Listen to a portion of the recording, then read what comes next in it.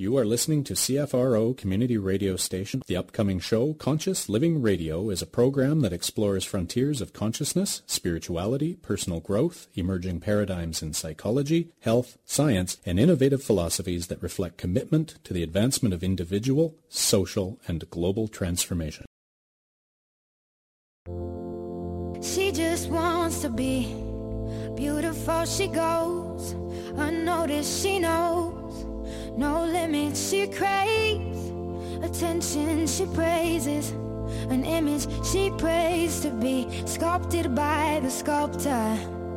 Oh, she don't see the light that's shining deeper than the eyes can find it. Maybe we're made of blind souls. She tries to cover up her pain and cut her woes away, 'cause cover girls don't cry after the face is made. The audio gets put on FM Wednesday night, 6 to 7 p.m. So I'm excited about today's topic. I think it's something that's very misunderstood and maybe even timely, depending on your situation and who you're stuck at home with. Today's topic is anger. What is constructive anger? What does that look like compared to destructive anger? And our show is called Lose Your Temper, a conscious exploration of anger. We'll be looking at options other than avoiding conflict or being passive in the face of it. Our guest today, Alistair Mose of Moose Anger Management. And so, Alistair, we're hoping that you're going to show us how to emerge from conflicts rather than having to avoid them, feeling at least, if not good, but positive, so that it's helpful and not just something that happens to you and you're a victim of. Alistair calls himself an international anger management expert. He's been working with people worldwide as a counselor, educator since 1989, and as an anger management specialist in private practice since 1995. His client base is diverse, from high-performance business leaders, gold medal-winning Olympic and professional athletes, and people who are close to homeless. He says anger is an equal opportunity emotion. He regularly presents workshops to varied groups, from police to teachers, as well as simply individuals who may be struggling with anger. And he runs groups, anger management groups, the ones we're going to be talking about today, for men, currently online with Moose Anger Management. He's also co-author, along with his partner, Alejandra Proano, of the book Lose Your Temper, a conscious exploration of anger. So welcome to the show. Thank you. Good to be here. So it's an interesting field you're in. What inspired you to work with anger? I think ultimately what inspired me to work with anger was growing up in a family that did not deal with anger very well, or any of the emotions very well, for that matter. And so people just didn't talk about a lot of things in the family that I grew up, or they didn't talk very well about them. So either things would be avoided completely, or there'd be some kind of big blow up, right, or people would just talk around the edges of things or what have you. But they weren't dealt with well. And one of the things that really inspired me, you know, my dad and both my parents are long gone, but my mother died very suddenly in 1979, and we just didn't talk about it. Like we didn't talk about it. There wasn't a funeral, nothing. And, you know, and in grief, there is anger, among other things. But it took me a lot of years to figure out what to do with all of that. And one of the things I did was get a degree in psychology. But I ended up learning about what does need to be spoken of and how to speak out loud about it, which may not go over all that well with some of my family members, but we pick and choose. And so people from all over the world come to see us, and we work with them so that they can speak up about and with their anger in a way that's productive, that's healthy, because anger is it's sometimes called the guardian of our boundaries. So if somebody steps over your boundaries, walks all over you, or somebody you care about or something you care about, we're supposed to speak up. if people don't say anything or just pretend like everything's fine, nothing ever gets resolved. And so people who come our way typically either hold their anger in, or it comes out sideways through manipulation or being passive aggressive or sarcastic or what have you, or it builds up and all comes out at once. Right. And I grew up in a family where I got to see all of these things. And so I wanted to learn more about that growing up. And I actually was running anger management groups and learning about this as I was doing it for quite a number of years. And really, if I look at it now, I'm still continuing to learn, because I don't think we ever get all this stuff figured out completely. But if I look at myself compared to 25 years ago when I started doing anger management groups, I can say, well, I catch myself quicker. I don't lose it in the same way. I am better at apologizing. I'm better at learning from things. But we're not seeking perfection here. We're seeking growth and learning. And a lot of people that are perfectionists come our way. But, and some of that perfectionism can help them. But taken too far, it ends up sabotaging things. So I'm hearing you say, I mean, it really is systemic how we learn to deal with feelings. I think you're talking about breaking it, some of those rules in your family of origin, but our society too seems to have spoken and unspoken rules about feelings. Mm-hmm. And for some reason, presenting as someone who doesn't get angry, or, you know, you're in control of your feelings, is considered good. Somebody who is feeling a lot is considered, and I'm generalizing, of course, but on the weak side or out of control. Out of control is not valued. Emotional. Mm-hmm. Yeah. And so, you know, that I'm sure you know that graphic of the iceberg, right? Mm-hmm. Where here's your anger. Here's the tip of the iceberg outside the water. And here's the story all about it. But underneath there are all these other feelings. And so I wonder if you can tie it in for our listeners, how the present, even though you're presenting perhaps as angry because some boundary got crossed, how all of those feelings underneath are involved, and yet no one's being taught how to access, or that's a good thing to express. Yeah. So I definitely grew up in a family that numbed from all of those feelings, or they would all come out all at once. And neither one of those serves us. I mean, there's a time and a place, and sometimes we need to hold things back. But so many of us, men and women as well, just learn to numb or disconnect from the body. And the emotions are very physical in us. And you go, when somebody's really angry, they often feel it in their chest as a constriction, heat rising up in them.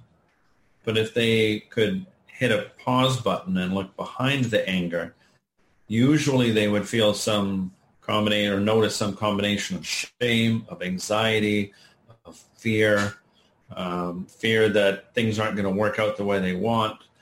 Sometimes there's overwhelm. But certainly in this time of the pandemic, people don't know how things are going to turn out. And people will spend so much time paying attention to things that they don't have any control over. That usually leaves us elevated, leaves our heart rate up, our blood pressure up, more tension in the body. And generally, when people come to see us, there's been some sort of blow up. Not all the time, but most of the time, the person's done something where they've crossed a line and they feel so bad about themselves that they're willing to phone up the anger management guy, right, and say, hey, I don't want to do this anymore. I don't want to hurt the people that I love. I keep on sabotaging my life, my career, my family, and I want to face this instead of avoiding it, or trying to use alcohol or any number of other things. Even some people will even try to meditate their way through all of it. But unless we actually face what's there and get to know how it reverberates through our body and through our thoughts, and ideally get to know the whole history of it within ourselves, but also within the family. And if we take the time to look at all of that, then we can get to know ourselves better. Now, the problem with that is that it's typically pretty uncomfortable because we have to look at the things that we are ashamed of, look at the things and talk about the things that we learn not to speak about growing up, and face the things that we've done that have contributed to the continuing of holding all the anger in or letting it all out. And those things are embarrassing. They're uncomfortable. But unless we're willing to step into that uncomfortableness, we're not going to get anywhere. And then we just stay replaying the same sort of tape loop. Mm-hmm. Would you say that when I'm listening to you speak and everything you're saying is sounds to my ears like it's directing the person inwardly, so that there's the outside story, and I hear it a lot in my practice. Yeah, I'm sorry, but it wouldn't have happened if you hadn't A, B, or C, whatever that other external behavior was. That statement that I just gave you is, I'd use the words externally referenced. They're looking outside to explain the feeling, going, gee, if that didn't happen outside of me, I wouldn't be feeling this anger. And yet when I'm listening to you speak, I get a sense that you're talking about something else. I wonder if you might just comment on that. Well, whether somebody's coming to see us individually or attending our group, typically we'll go through some of the things that we're going to do, which is look at what you can do about it. We're not going to spend too much time talking about all of the surrounding things about what other people have done or what other people may do or how things might turn out. We're going to look at your response to it. So anger isn't the issue. It's what we do with it. So anger can lead us to become focused. It can lead us to become determined. And we can be angry and still connected to our heart, to our intellectual ability, and to the wisdom that's in the body. But we need to take some sort of pause to get there. Right? Usually somebody pushes your buttons or what have you, however you want to, triggers you in some way. Sure, what other people are do or are going to do will have an impact on you. But your job is to take the pause and do something to slow down so that you can actually connect with what does really matter to you. Because usually when people call, they didn't take that pause. Often they were sleep deprived, stressed, a whole series of things hadn't gone well over a period of time. And they were holding resentment, frustration, and in some cases burnout, where they've just been overwhelmed with too many things that are beyond their control. And it leaves them so escalated all the time that they're very close to the edge. And rather than do things such as start taking better care of yourself, slow things down, start engaging in things that inspire you again, people get so wrapped up in the problems that they lose themselves. And so I think part of the work we do is help people reconnect with themselves and what really matters to them and act from that place. Often people have been really escalated for quite a while before they come to see us. And usually that's led to something bad. Let's leave it at that. And so what kind of techniques or what can you offer our listeners? Everybody knows what you're talking about. You just lose it. You're so activated in that moment. Something comes out of your mouth and you don't feel great about it after when you reflect. But in that moment, it is like you say, there's no pause. It's immediate, like a tsunami that comes spewing out. So what kind of strategies or techniques might you offer our listeners to support having that pause? So one of the stories I like around that is a guy that came to our group many years ago, and he would describe himself as somebody who would lose it every day. This guy was losing it on somebody. And after the fourth session of the group, he came in and said, now I rate everything on a scale of 1 to 10. He says, I can, if I stop And I think to myself, how much will this matter to me in a minute or an hour or a day or a week or a month or a decade from now? You know, the toothpaste cap not being on, not so much really. Most things, he said, rated 1 or 2 at the most.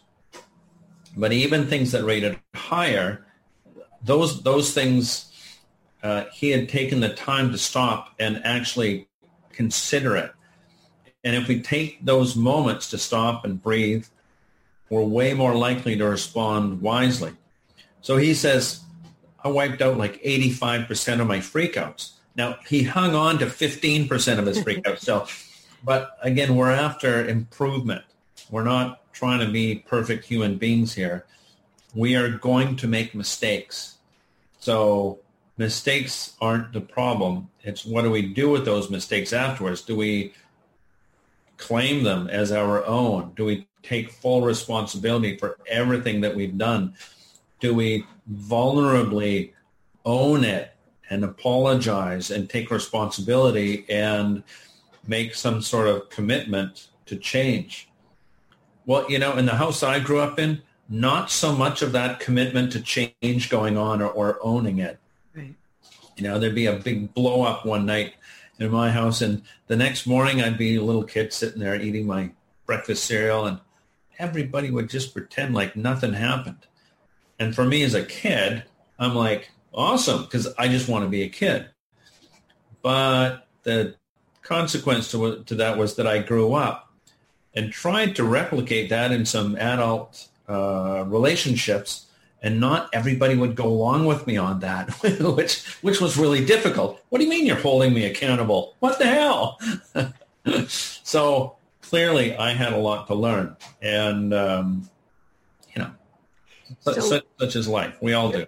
You're offering some cognitive questions in that moment of overwhelm that can lower the reactivity. I wonder, though, how does that correlate with what's underneath? If it's shame and hurt and things that were around probably long before this altercation or this moment with your partner or with whoever it is outside of you, how do you advocate for people to make friends with their shame in the moment that it's activated? Well, and it's uncomfortable. And so we definitely spend time talking about how, typically we hold shame right in the solar plexus. It is, right down here. And anxiety is usually in the belly, not always, usually. Fear is in the chest, but we hold things in our shoulders, in our back, and upper back or lower back. Anger is often grinding the teeth, in the jaws. Overwhelm is often, temples, forehead, and many men, many people grow up really kind of disconnected from their body. Mm-hmm. So we definitely want to connect with what does it feel like in your body? What do you notice? And so often I will do a piece of work with one man in a group while the others observe. And he'll talk about a situation he's in. And if he did something that he feels really bad about, he'll talk about shame. Now, I think that every emotion, we can do something constructive, something healthy with it, or something destructive. Or with shame, we often refer to it as toxic shame. Mm-hmm. So with healthy shame, we feel it, well, and we notice that we're acting in out of alignment with our core values, with what really matters to us. Now, we have to be able to be willing to actually look at that. And I'll say to the guy, well, if you had to point to that in your body, where would you point to? Where does it feel the most? So he points to his solar plexus. And I'll say, well, what does it feel like in there? Well, it feels like there's a ball in there. And often that ball is really heavy or it's empty. There's pressure. It affects the breathing. And I'll ask about color, about texture, about all sorts of things about it. And then I'll often say, well, and if it had words, what would it say? And people will come up with a million different things. And that's part of the interesting thing about this work is I never know what's going to happen next to these things. And it makes it interesting. And often the person hasn't really thought about that. So it's really interesting for them. And what they're doing is getting to know their shame. That shame, that feeling in the solar plexus occurred many, many times, but they hadn't really noticed it. Or if they had noticed it, they just attribute it to some sort of discomfort and maybe just turn it into anger or disconnection. So often it'll turn into anger out, or it'll be anger in, right? The person will just swallow it or stuff it down. And so it's so key to get to know, to practice noticing what's going on in your body.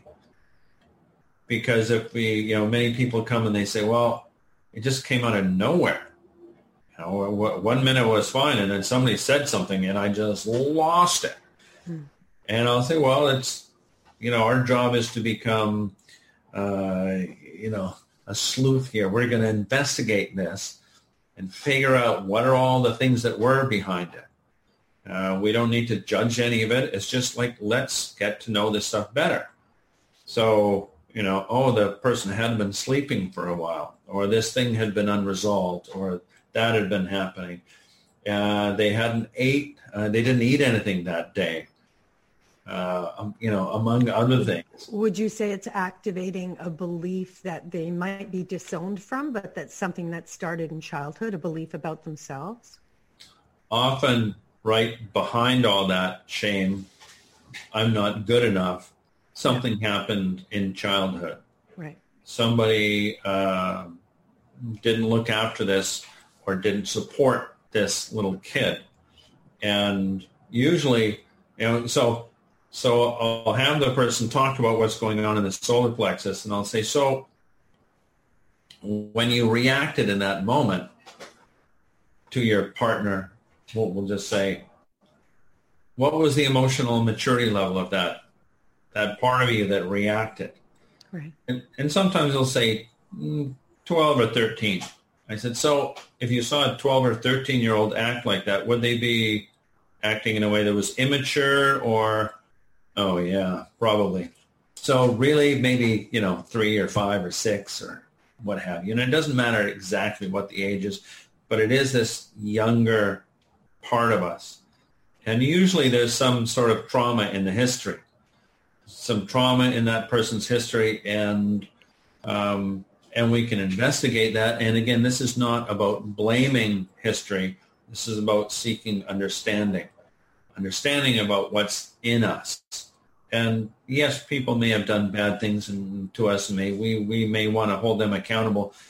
But the work we're doing is about noticing what's going on in the body, how we work with that. And for instance, if this person was left alone a lot as a little kid, often the meaning they make out of that is, what's wrong with me that nobody wants to be around me? And then they become really clingy, for instance. And then when somebody goes to leave them, they feel it's like the end of the world, and they explode all over the place. And I'll say, okay, so let's have a conversation with this young part of you. And we'll put you on one chair, and we'll imagine this little kid on the other chair. And what does he look like? He's 6, say. What is his body language like? What is the look? What's the look on his face? What might be the look in his eyes? Oh, well, his shoulders are kind of slumped forward, and he's either looking angry or he's really holding himself, looking down at his feet, and he doesn't want to look up. I go, all right. And then I'll say, just finish my sentence. What I notice most about you is, and he'll say, the adult part of him will say, that you look really down. I'll say, all right, switch. And I'll have him go and sit in the other chair and be the little kid and say, well, of course I look down because nobody likes me. Nobody wants to be around me. Right. So it's a direct experience of something that could be hidden in the body that's always out of consciousness, but you're bringing it into the room. So that person then wakes up and goes, oh, wow, right? It's the layers underneath that they're experiencing. And they feel it. Like like it usually hits home if they're willing to open up to this. And most people are willing to open up to this. And we'll continue the conversation. I'll have them speak from the little kid and eventually get to, and what I'm most afraid of is, well, that nobody will want to be around me. And what might happen then is I'll die. Right? And I think that in just the history of human beings' existence, most of the time we were like living in caves. If a 3 or 5 or 6-year-old was actually left alone, he actually wouldn't last very long, right? He would actually die.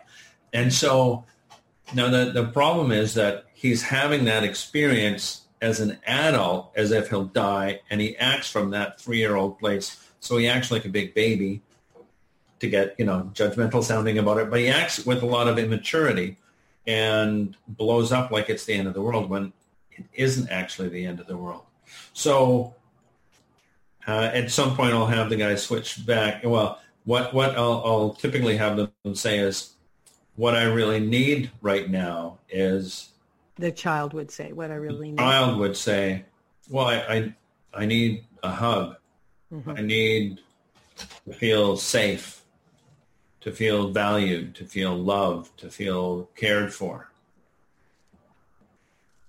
And then I'll have them switch back to the adult and say, I'll have the adult say, I'll finish my sentence, the commitment I want to make to you is, when I see you feeling really afraid of being alone, that I will hold you, that I will let you know that you're valuable, that you matter, that you're important to me, and that I'm going to look after you so that you're not in danger and that you feel safer. And then I'll say, and what I notice about you right now is, from the adult to the kid, well, that maybe the kid's not looking at his feet anymore. I might go back and have the kid say, and the reason I don't trust you is right. because you haven't done that before and you're 46 years old, or however old the person is. And it continues, right? Because people will make the commitment. It's similar to a piece that I do with clients too. And then they'll forget. And so they actually bury that part because they're wired to bury it. They're wired to move away from that pain that young part holds. So they forget to do what they just committed to do. And the cycle, if you don't keep illuminating it, it's like you become the reenactment of what happened to you as a kid, right? Perhaps somebody made a promise, said, I'll be there for you. Hey, you're okay. And then they don't show up, or, right? Yeah. They, so do you have tips for at home after this work? They have this realization. I think a lot of people forget. And so is there something that you suggest to people to do to keep this relationship in the mode of healing and giving that child part what it needs? So there's many people around the Lower Mainland walking around who stop and think to themselves, so the emotional age I'm coming from right now is... And we all do this, right? Myself included. Right. Hey, right now I'm about 4. Yeah. Sometimes my wife will say, and your emotional age right now is... And she runs the women's group. So we can work with each other on these kind of things and have a laugh about it, because we all act in a way that is childish sometimes. And if we are able to actually really look at this, then we can get somewhere. But it's uncomfortable, and it means that we do this over and over again. And the analogy I use is, many men will come and attend the groups we do. And at the end of the last session, I'll say something like, well, so this has been like you going to the gym for your emotions. And if you go to the gym and you start to get in better shape, do you just stop and go, I'm in pretty good shape, but I don't need to go to the gym anymore? Right. Or, oh yeah, you have to keep on going to the gym. And that's not a bad thing. It actually feels really good to exercise and to have that. Just like you need to keep on doing this type of work one way or another. And it may be reading, it may be meditating and breathing, it might be doing all sorts of different things. But if you do nothing, then you will slide back into whatever you were doing before. And nothing is, that path of least resistance is the most likely future that lies in front of you unless you keep on working on things. Right. The easiest thing is to do nothing, but that doesn't serve us or the people we love. Right. It's like consciousness, right? You've got it's moment by moment by moment. You don't go, oh, I've achieved it. Now I can go to sleep again. That's right. Yeah. So let me ask you this. Somebody is in a partnership and their partner is extremely angry and they're afraid.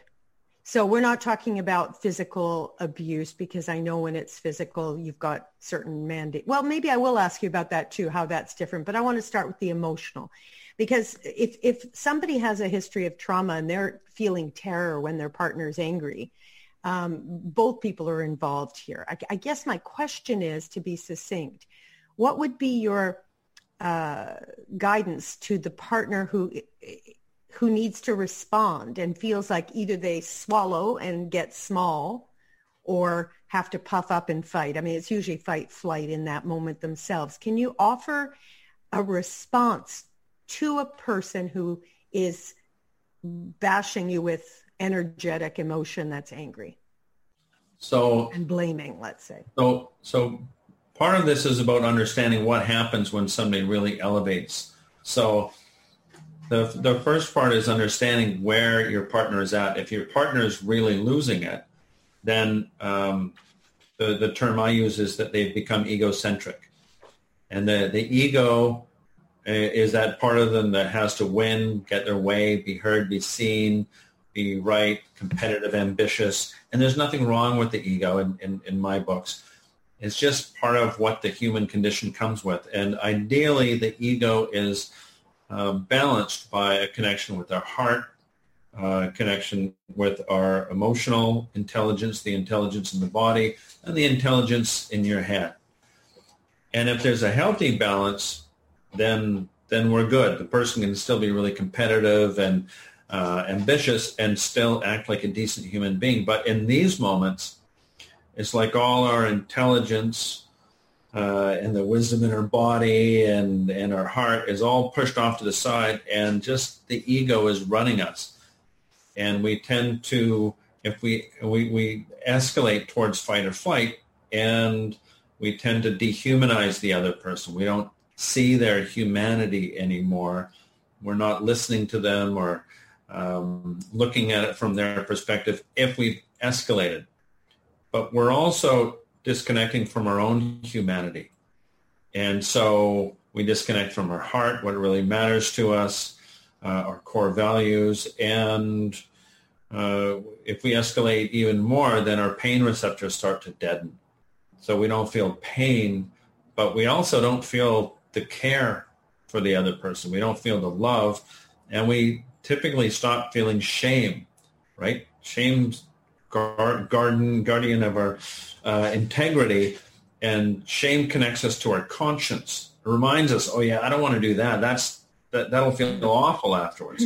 But if we've escalated enough, then we don't feel that shame, and we're just run by the ego. It's like we're numb to our emotions, except the emotions that are wrapped around the ego. And that tends to be really dramatic, really all or nothing, like we've got the blinders on. And we tend to use absolute terminology. You always, you never, right? All the blaming and defensiveness is coming up.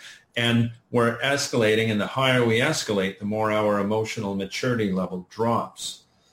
So then we start acting like a big baby again, and we blow up because something that's triggered us, and usually there's this history from our childhood or even our parents' childhoods depending, or grandparents even for that matter, something's triggered us, something that we're holding. And then we act from that place. So if one person acts from this egocentric place, it's like an invitation. Come join me. My 3-year-old is running me, and it's an invitation for the other person's 3-year-old to join them. And then they both act like children. Mm-hmm.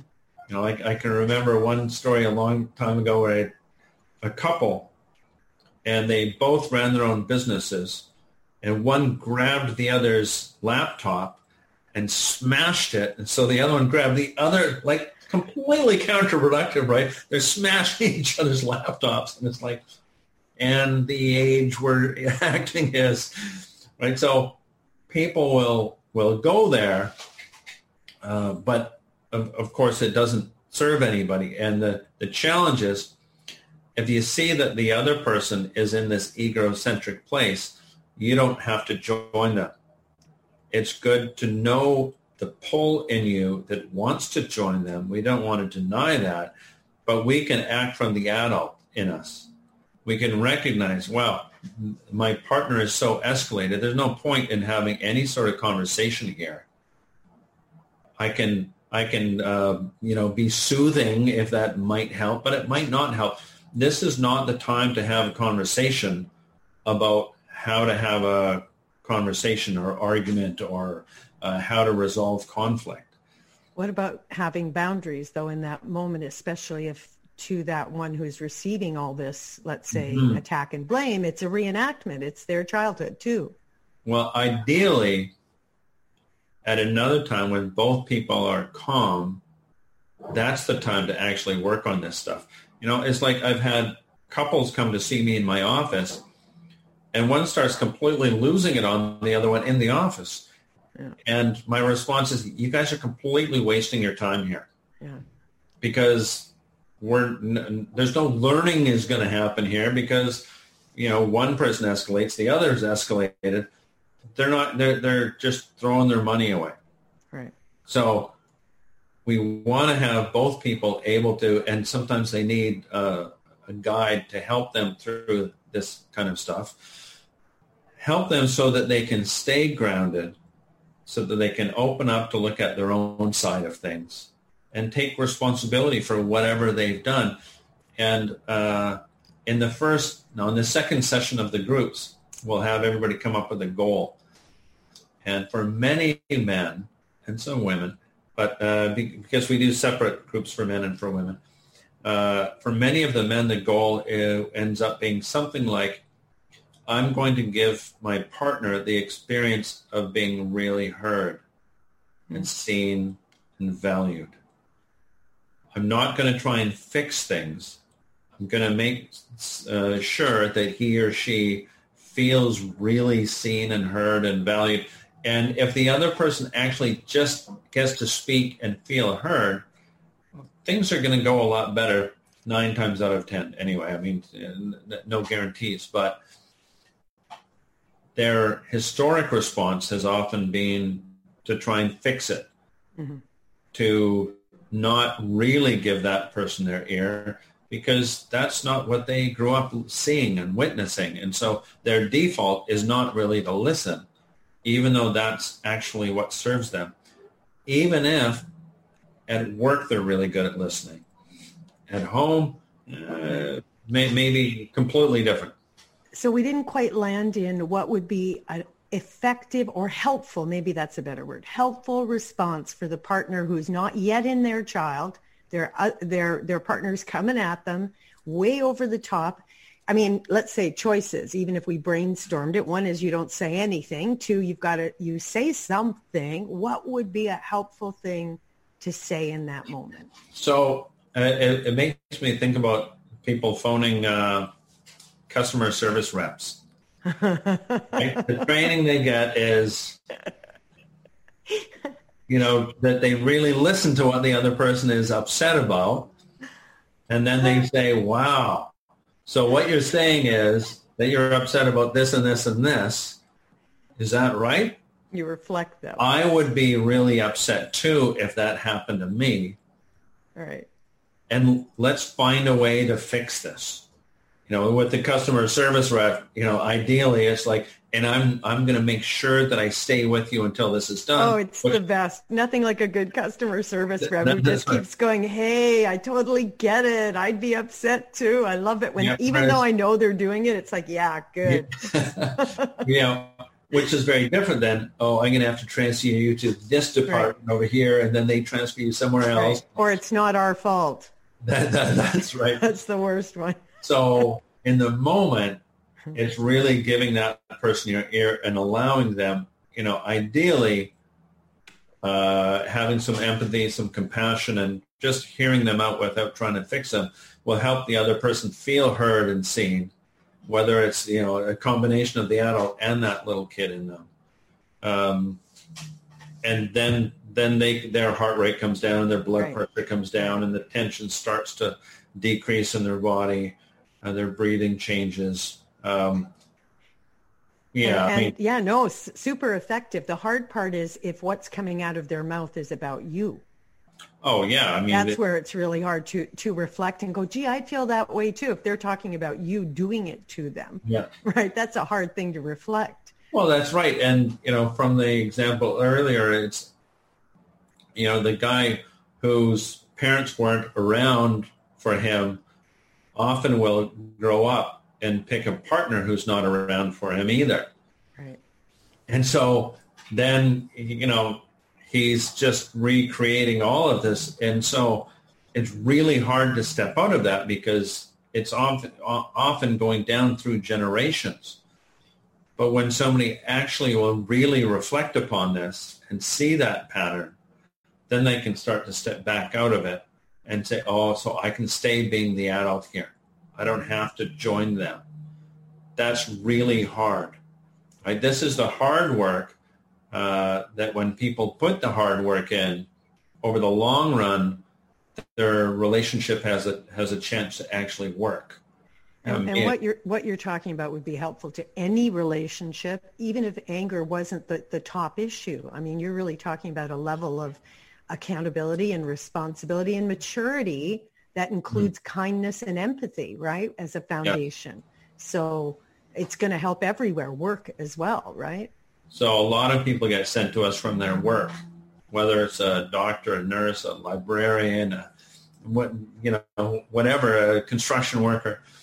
And the experience of the boss is often that when the person comes back to work, that they come back and they act with more maturity. Right. They're not reacting as much. They're taking their time because they can see that the other is acting in a way that's really childish. All of a sudden they have this different lens to see these things through, and they get really good at that only if they get to know their own childish responses, their own reactions that have been really poor, and really own that stuff. Then they're not as drawn into that around others. And it's a lot easier at work compared to at home, right? The people that are at home are the closest to you, and there's the most emotional intensity there. Somebody said once, it's like, well, how come they're so good at, how come my family's so good at pushing my buttons? Well, they installed those buttons in the first place. Of course they're good. It's their job. Your job is to try and learn through that intensity, and that's hard, right? I mean, and evolve the system, because when you learn it, the whole family system can evolve, right? Sometimes. Well, the opportunity is there. You're modeling something different that didn't exist before, so at least it's there, as opposed to reaction, right? Yes, and so really amazing changes can take place when one person changes within a system. It invites others to change. Mm-hmm. They may not, but. Let's dive into some of the group work, because I know we've only got about 10 minutes left. And your work, why? I'm a big fan of group work for a number of reasons, but I wonder, listeners are thinking, well, especially because there is shame around it. Tell me the value. What is the value of working in a group? And in your case, in a particular, you're separating them by gender. So the value of both group work and working men working with men? The value is that men get to witness other men talking about this stuff. I was running a group recently online, and one of the first guys to talk in the group was really vulnerable and opened up. And it was because of him opening up and just being really honest about what he had done and what was happening in his life that really moved other men in the group. And then the next guy opens up and says, I haven't even told my girlfriend that. Right. I never talked to anybody about that, but because you said that, I felt like it was safe enough. Yeah. And in general, the guys in the group are just a regular bunch of guys from all sorts of different backgrounds. Often we get guys that run their own businesses, like me, because it can be kind of crazy making. But from every background, old, young, rich, poor, sometimes it looks like the United Nations in there. So we get to learn from each other, and the words that men hear from each other can be really powerful. One of the things we do in the beginning, as in many groups, is we do a check-in. And years ago, I used to co-facilitate the women's group, and we're doing this check-in, and this one woman, and probably in her early 20s, looks really innocent. It doesn't look like she'd be in an anger management group. And her check-in was, well, I came to this because I thought it would be cheaper to give you my money for this group than to break more shit. And everybody cracked up, right? Nobody saw that coming out of her. But she knew she wasn't the only one, or she wasn't the only one that had broken things. And that made it okay for other people to start talking about things. Mm-hmm. And typically the people feel a lot less alone when they attend a group, because they realize, even though intellectually we may understand that, when we hear other people and we're right there, even online, people really, it hits home for them, and they feel that. And afterwards, they feel a sense of relief. There's a little bit more lightness in their body. And usually for session number 2, most of the guys in the group, or the women, will come back and say, things are a little better. Everything hasn't been solved, but things are moving in a better direction because I'm listening more, I'm noticing more in others and myself. There's a little bit less judgment in me because I'm really paying attention and noticing what's happening in my body and noticing what's happening in somebody else, for the tension and their facial expression. And so they feel more in charge of themselves and less reactive. Mm-hmm. A little bit, right? We're not trying to solve everything all at once. But, so you have a check-in portion, you have an educational component, because we've already talked about that. Yep. What else do you want to say? What's the length of the group? How many participants? They're usually 6 2-hour sessions, like one evening a week, 6:30 to 8:30. And we do a checkout at the end, so everybody hears from each other a little bit. Usually there's 8 to 10 or 12 participants. And and people are usually surprised that they end up actually enjoying the whole group. Many people actually come back and take the group again, because what they found was when they were attending the group, they were paying a lot more attention. They had this stuff in the front of their mind. Right. And that's the challenge, is through the week, often guys will do really well for a few days, and then they'll sort of, relapse or what have you.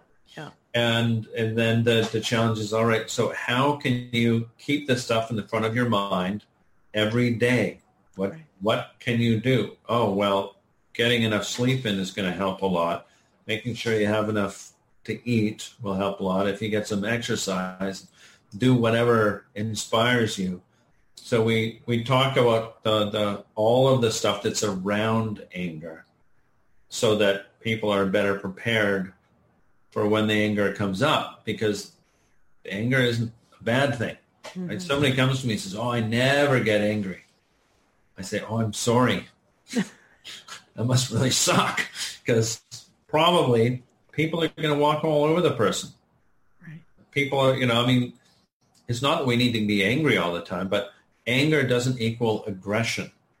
Right. Anger is just that part of us. It's an enlivening part of us. That means it's like a big exclamation mark. Like, we need to pay attention.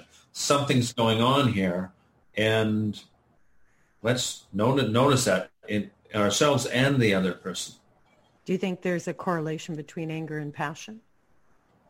Oh, for sure. Yeah. For sure. If somebody never has any anger, really, are they alive? We need that aliveness. And again, it doesn't mean that it turns into rage or aggression or hostility, but we need to feel fully alive.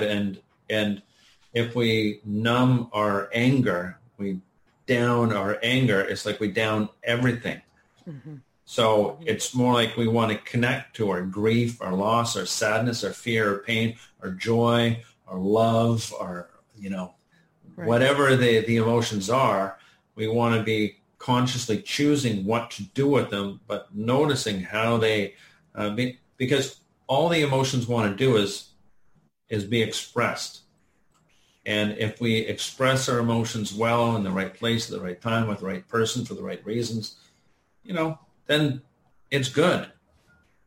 So we're going to put all this information about you and your groups up on consciouslivingradio.org, but maybe tell our listeners too where they can find out more if they're interested. Angerman.online or angerman.ca. Is the website, and there's all sorts of stuff on the resources page there. There's all sorts of videos and podcasts and articles, and we're on Instagram at Moose Anger Management and Facebook. So there's lots of ways to find us on the internet. Is it important, if you can answer in just a couple of sentences, for men to keep men accountable in terms of behaving in integrity in this way? The way we're talking about here? Yeah, well, I think it's really being honest with yourself, really being honest and about how your behavior is impacting others and yourself. And we need to be able to have a conversation about it if we're going to be accountable, really an honest conversation. And that means being vulnerable. And so we have to be vulnerable to open up to other people and to ourselves. And there's it takes a great deal of strength to do that. It takes a lot more maturity to step into that than to stuff it all back down or to ignore it or pretend like nothing's there. Well, it's been wonderful having you on the show. Thanks for joining us. You're very welcome. Thank you. Yeah, we've been speaking with Alistair Mose, Moose Anger Management. And again, all the information will be online, consciouslivingradio.org, and catch the show on FM 100.5 Co-op Radio in Vancouver. Bye. Fantastic. Thank you.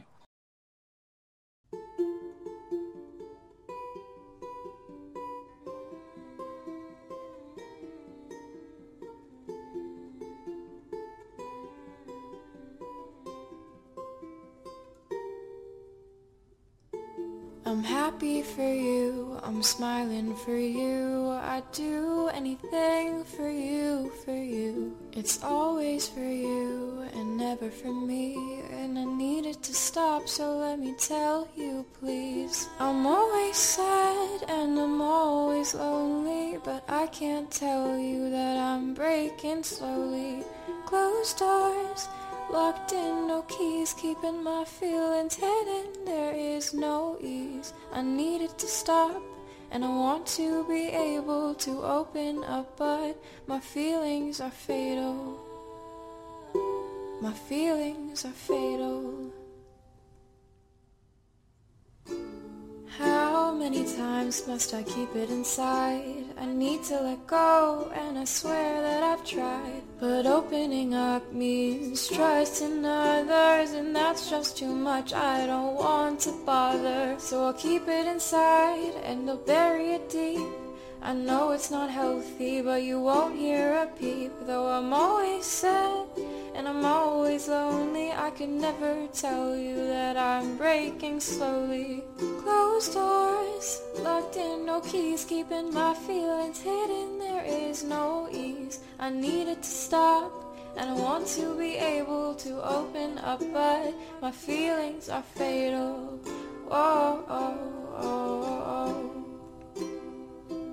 My feelings are fatal. Oh, oh, oh, oh, oh. My feelings are fatal.